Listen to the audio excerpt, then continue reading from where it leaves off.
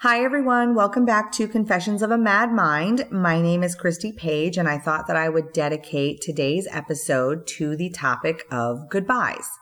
As we enter 2018 and say goodbye to 2017, a lot of us are going to be saying goodbye to a lot of different things. Some of us are going to say goodbye to that extra weight we've put on, or those bad habits we picked up, or careers that no longer serve us, or relationships that no longer make us happy. And I thought that 2017 was a fitting year for me because I said goodbye to three pretty major things in my life. I said goodbye to a 20-year medical career to pursue my passion of writing. I said goodbye to a dear friend that I had a falling out with. And I said goodbye to a relationship that I carried with me and a belief about a relationship that I carried with me for years. So the gist of it is that goodbyes suck. I wish there was a more eloquent way of putting it, but sometimes we don't need a beautiful description of something that we all already know. And it doesn't matter if you are on the giving end of a goodbye or the receiving end of a goodbye. It doesn't matter if it was planned, sudden, or a long time coming. And it doesn't even matter why the goodbye happens. Goodbyes are just hard. You know what goodbye is the worst? The goodbye that catches in your throat and feels like the weight of 1,000 cinder blocks sitting on your chest. It's the one that threatens to spill from your eyes and leave you in tears on the floor. It's the one that doesn't even allow you to utter the first word without being reduced to a blubbering mess. It's the one that you don't even want to get through because you're desperate to hear the phrase, "Don't go." That goodbye is the worst. And here's what I've learned about goodbye.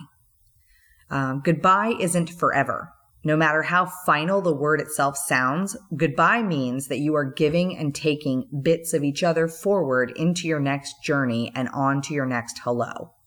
Goodbye simply means that we are making a choice or having to accept a choice that we are no longer as important or relevant in one's life any longer, that our time, however short or long, has come to an end. And how simple that would be if it were the case. If our memories and feelings would simply wash away once those words were spoken, like shaking an Etch-a-Sketch at the end of a beautiful masterpiece. Only that isn't what happens at all. Goodbye means that every time I hear Stay or Leave by Dave Matthews, that every time I pour a Gentleman's Jack, that every birthday from here on out, since that was the day that we met, that every time I watch the movie Secretary, which is at least 6 times a year, that when I go to Orlando or even lie in my own bed, goodbye means that all of those things are still with me, only the other person isn't.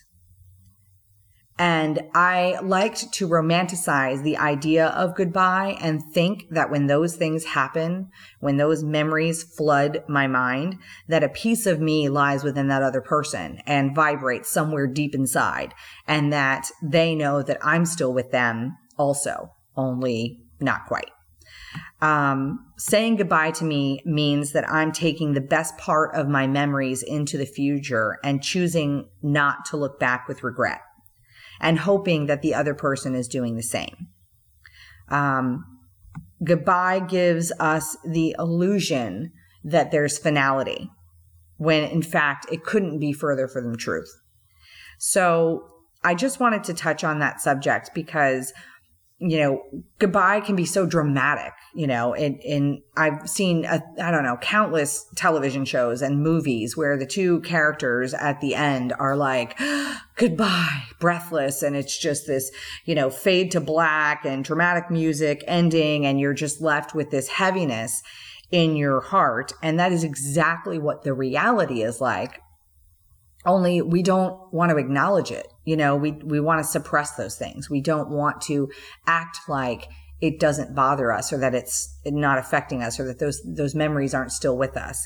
And I just wanted to let you know that it's okay. It's okay to acknowledge those things. Even the relationships that end in the worst possible ways can still have good memories. It doesn't mean that you have to negate everything that went on in that scenario or in that situation. Doing so discredits your own experience. And I don't think it's very fair. I don't think a lot of people talk about what's left behind at the end of a tragic relationship. And so for me, my relationship with this person ended in a rape and criminal charges and hopefully prosecution. But I found myself getting very emotional when I would have certain triggers, certain songs, certain movies, certain place, location.